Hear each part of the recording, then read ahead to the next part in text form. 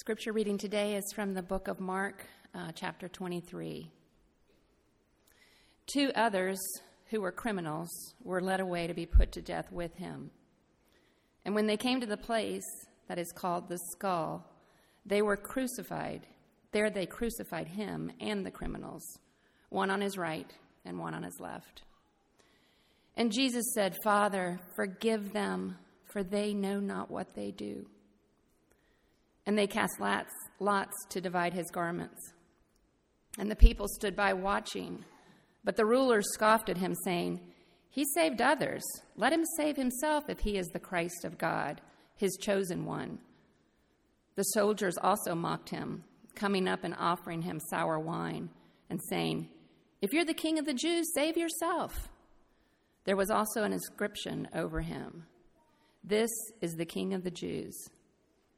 One of the criminals who were hanged railed at him, saying, "Are you not the Christ? Save yourself and us." But the other rebuked him, saying, "Do you not fear God, since you are under the same sentence of condemnation? And we indeed justly, for we are receiving the due reward for our deeds. But this man has done nothing wrong." And he said, "Jesus, remember me when you come into your kingdom." And he said to them, "Truly I say to you, today you will be with me in paradise." This is the word of the Lord. It is absolutely true, and it's given to us in love. Well, good morning. As I mentioned several weeks ago, each of our friends bring out a different aspect of our personality. For example, whenever I get around my buddies from UNC, you would see the goofy, silly side of me. I know it's hard to imagine, but it's true. And if I'm around my seminary buddies, you see a little more of my philosophical, serious side. And my guess is that is true for all of you as well, that all of your friends bring out different aspects of your personality. And Tim Keller says, if this is true about an individual, how much more would this be true of Jesus Christ? So during this 6-week series, we're looking at different friends of Jesus so that we might grow in our understanding of who our Savior is, and so that our hearts might fall deeper in love with Him. Now, 2 weeks ago, we looked at Jesus' friendship with Levi. And through their interaction, we learn that Jesus moves toward the very people that we tend to move away from, the so-called outcasts in society. And then last week, Daniel invited us to look at Jesus' friendship with Judas, where we saw how long-suffering Jesus' love is for those who betray Him, and how Jesus calls us to open our hearts up and to forgive those who have hurt us. And this morning, we're looking at Jesus' friendship with the criminal on the cross. And from their interaction, I want to focus on 2 things this morning. The first is the amazing grace of God. And then secondly, the hope that we have through Jesus Christ. Let me pray for us. Father, we ask, Holy Spirit, that you would come, or that you would take this very familiar passage and that our hearts would be open anew and afresh, that you would capture us anew and afresh this morning. And we pray this in the powerful name of Jesus. Amen. So if you have your bulletins, you can turn to the passage, or you can look in Luke chapter 23. And the first thing that I want us to consider as we look at this relationship, this friendship between Jesus and the criminal on the cross, is the amazing grace of God. Now, one of my favorite World War II movies is Saving Private Ryan. It's the story of a battalion that's sent in, and they're supposed to go and rescue Private Ryan because all of his brothers have died, and get him out of Europe so he can go back home. Now, at the end of the movie, there's a scene where a much older Private Ryan goes to Normandy, France, and to the cemetery there. And he and his family, they gather, and all these white crosses are there. And he walks up to the crosses of the men who died in order to save him. And this is what he says. He says, "I have tried to live my life the best I could. I hope that was enough. I hope at least in your eyes I have earned what all of you have done for me." And then with tears streaming down his face, he looked at his wife and he said, "Tell me I have led a good life and that I'm a good man." And she tries to reassure him, saying, "Yes, you are." But you can tell by the pained look on his face that he's still not quite sure he had done enough to warrant such a sacrifice. When I watched that scene, I couldn't help but identify with the questions he was asking. Private Ryan, like so many of us, believe that it is our good works that make us worthy of being saved. But the truth of this passage is that it's not about our works at all. It is by grace that we have been saved. If you look in verse 32, Luke introduces us to two criminals who were crucified alongside of Jesus Christ. One on his left and one on his right. Now there's been much debate about the identity of these men and the nature of their crimes. But most scholars now agree that these two men were not petty criminals. But instead, like Barabbas, who the crowds wanted to release instead of Jesus, they were freedom fighters. Their crime was fighting against Roman oppression in an effort to set the Jews free. We would liken them to William Wallace in Braveheart, who fought for Scotland's freedom, or Martin Luther King Jr., who stood up against white supremacists, or Moses, who stood up to Pharaoh on behalf of the Jews, or Daniel, who dared to speak the truth to King Nebuchadnezzar. These two men believed that the Messiah would come and defeat Romans' oppression with violence. Therefore, they used violence to try and overthrow the government, only to be caught and crucified alongside Jesus Christ, who Pilate himself had declared innocent of any crimes against the state. Now, one of the freedom fighters was full of cynicism toward Jesus. He had once believed wholeheartedly in this cause against Roman tyranny. But now, as he was suffering on the cross for everyone to see, he begins to doubt the legitimacy of his cause. And he turns to Jesus and he rails against him. He says, "If you are God, which I don't believe you are, then surely you would save yourself and us. But you do absolutely nothing.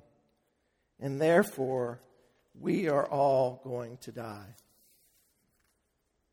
But then Luke tells us that there's another criminal on the cross to his right.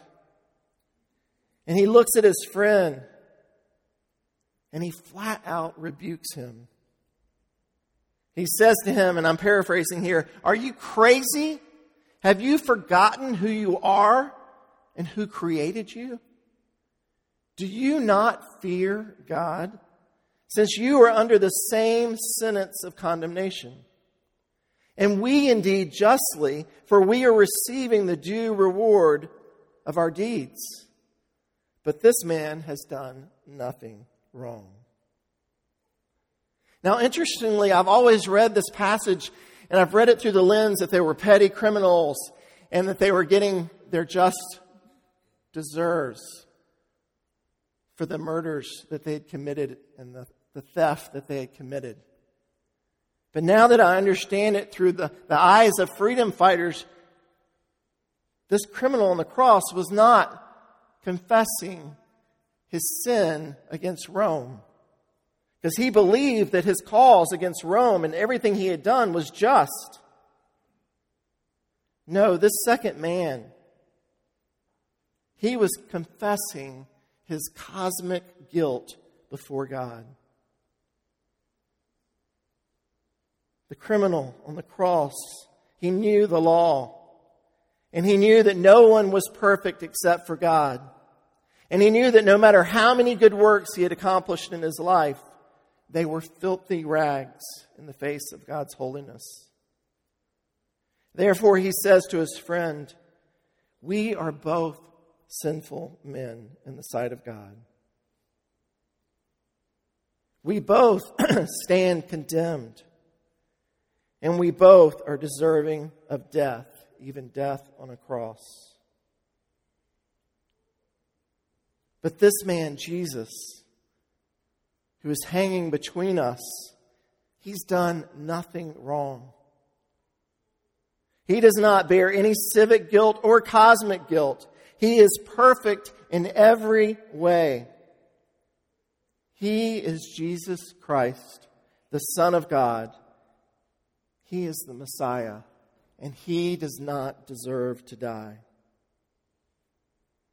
This criminal demonstrates one of the greatest acts of faith displayed anywhere in God's Word. I mean, think about it for a moment. Others had professed faith in Jesus because they had seen him perform miracles. They had heard him teach. But this criminal is looking at Jesus hanging on a cross, getting ready to die. His disciples had abandoned him. And yet this criminal sees the truth that Jesus Christ is the Messiah. And so this criminal turns and says to him, Jesus, remember me when you come into your kingdom. And then Jesus, knowing that salvation is not based on this man's work, but instead based on his life, death, and resurrection, says to him, truly I say to you, today you will be with me in paradise. Salvation is the unmerited gift of God. The good news of the gospel is that we are saved based on not anything that we've done, or anything we're doing, or anything we will do. We don't stand like Private Ryan before the cross and have to wonder, did we do enough good things? We don't have to wonder if we're a good man or a good woman or a good child worthy of being saved. The truth of this passage is that none of us are good enough in and of ourselves to be saved. We all stand condemned. But because of Jesus Christ, the righteous one who hung on a cross and died and was raised again, those of us who profess faith in him are clothed in his righteousness. We are cleansed by the blood of the Lamb. Paul says it this way in Romans 8, there is therefore now no condemnation for those who are in Christ Jesus. For the law of the Spirit of life has set you free in Christ Jesus from the law of sin and death. On this Easter morning, I can't help but think of the hymn, Amazing Grace. Amazing grace, how sweet the sound that saved a wretch like me. I once was lost, but now I'm found. 'Twas blind, but now I see. 'Twas grace that taught my heart to fear, and grace my fears relieved.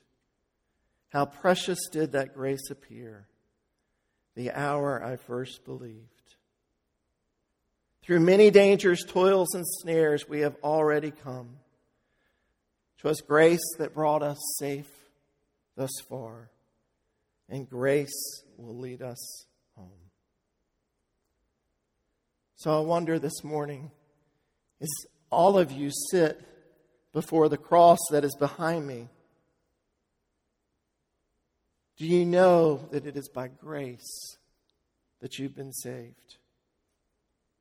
Do you know this morning that you can stop working so hard to prove to God that you are worthy of Jesus Christ's sacrifice? Do you know that your greatest works are filthy rags? And do you know the good news that it's by grace that we have been saved through faith? And this is not of our own doing. It is the gift of God, not as a result of works, so that none of us can boast. Through this friendship with the criminal and Jesus, we see God's amazing grace. And we can rest in Him today. So the first thing we see is God's amazing grace. And the second thing we see through this friendship is the hope that we have through Jesus Christ. On Thursday morning, I was actually sitting in my chair at home typing the sermon. And I get a call from Charlie. Charlie is the son of Chuck, who are my neighbors. And Charlie called and said, Todd, Dad's asking for you. You need to get to the hospital. I think he only has a couple hours to live. And I immediately said, I'm on my way. And I have to admit, I've never been with someone who passed. And so anxiety started to fill my heart. I immediately sent a text to the prayer team asking them to pray for me and for the family. And as I was walking up to Wesley Long, I was nervous. And I walked into the room and saw Chuck, who had been battling lung cancer for the past 4 years with a mask over his face. He could barely breathe. And I took him by the hand, and he looked at me, not with fear, but said, I didn't think it would happen this quick, Todd. And the family and I were all gathered around him. And he struggled. Death is an awful thing, and it's a beautiful thing. The nurses gave him some morphine, and that calmed him a little bit. And then they gave him some more morphine. That calmed him a little bit more. And he was able to tell all of us in the room that he loved us. And we wept, and we laughed, strangely enough, at different times. And then he said, I'm tired. And we looked at him and said, you fought the good fight, Chuck. It's time. It's time for you to go be with Jesus. And so the nurse came in and gave him a morphine drip. And he leaned back, and a peace came over him as he slept. And what seemed like an eternity to me, but was only 10 minutes or so, I just stood there, and the family stood there, and we were quiet. And I was praying. And you know what? The Holy Spirit kept telling me again and again and again. Truly today, Chuck, you will be with me in paradise.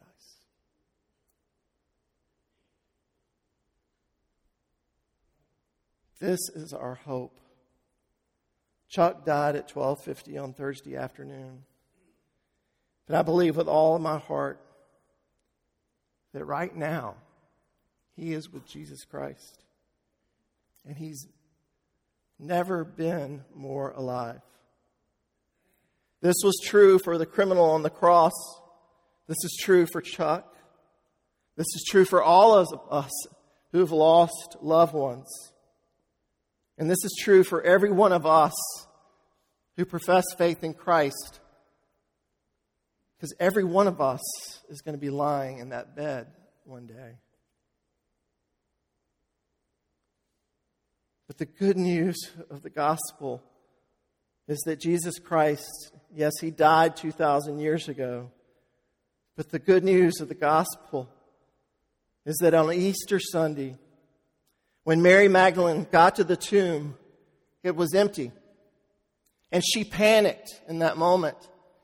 She thought someone had stolen his body. And so she ran as fast as she could to get Peter and John. And she brought them back to the tomb. And they looked, and his linen cloths were lying there, but there was no body. And so they left. And Mary stood there crying, and she looked into the tomb, and she saw two angels, one sitting at the head and one sitting at the foot. And they looked at her and with a kind of quizzical look, like, why are you crying? And she said, they've taken his body, and I don't know where he's gone.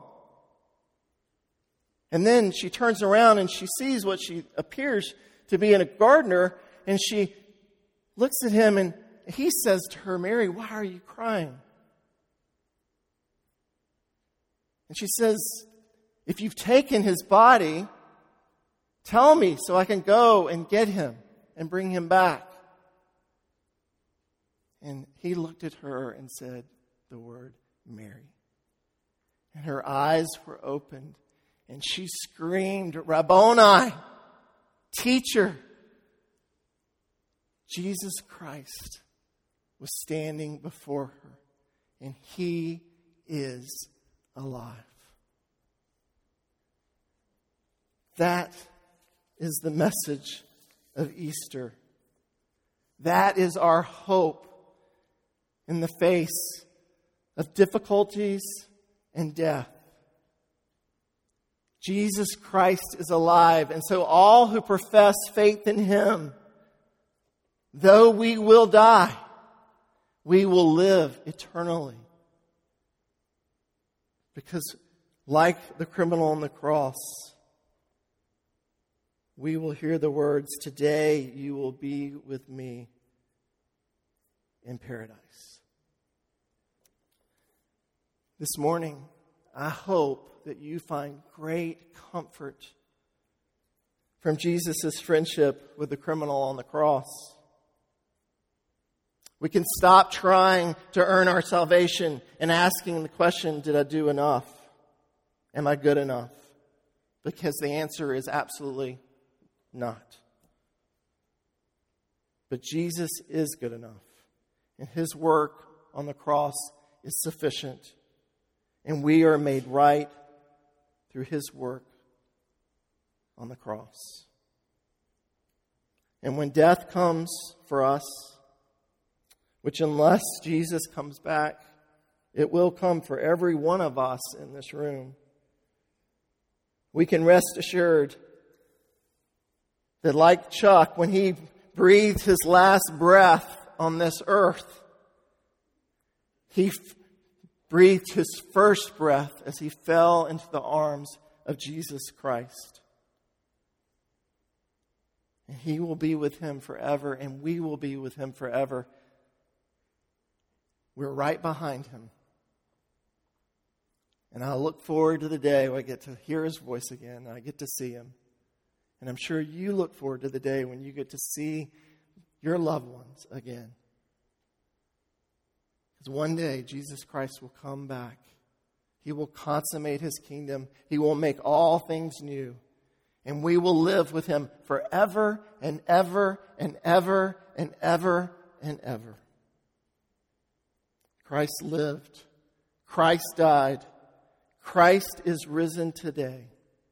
Hallelujah. What a Savior. Amen.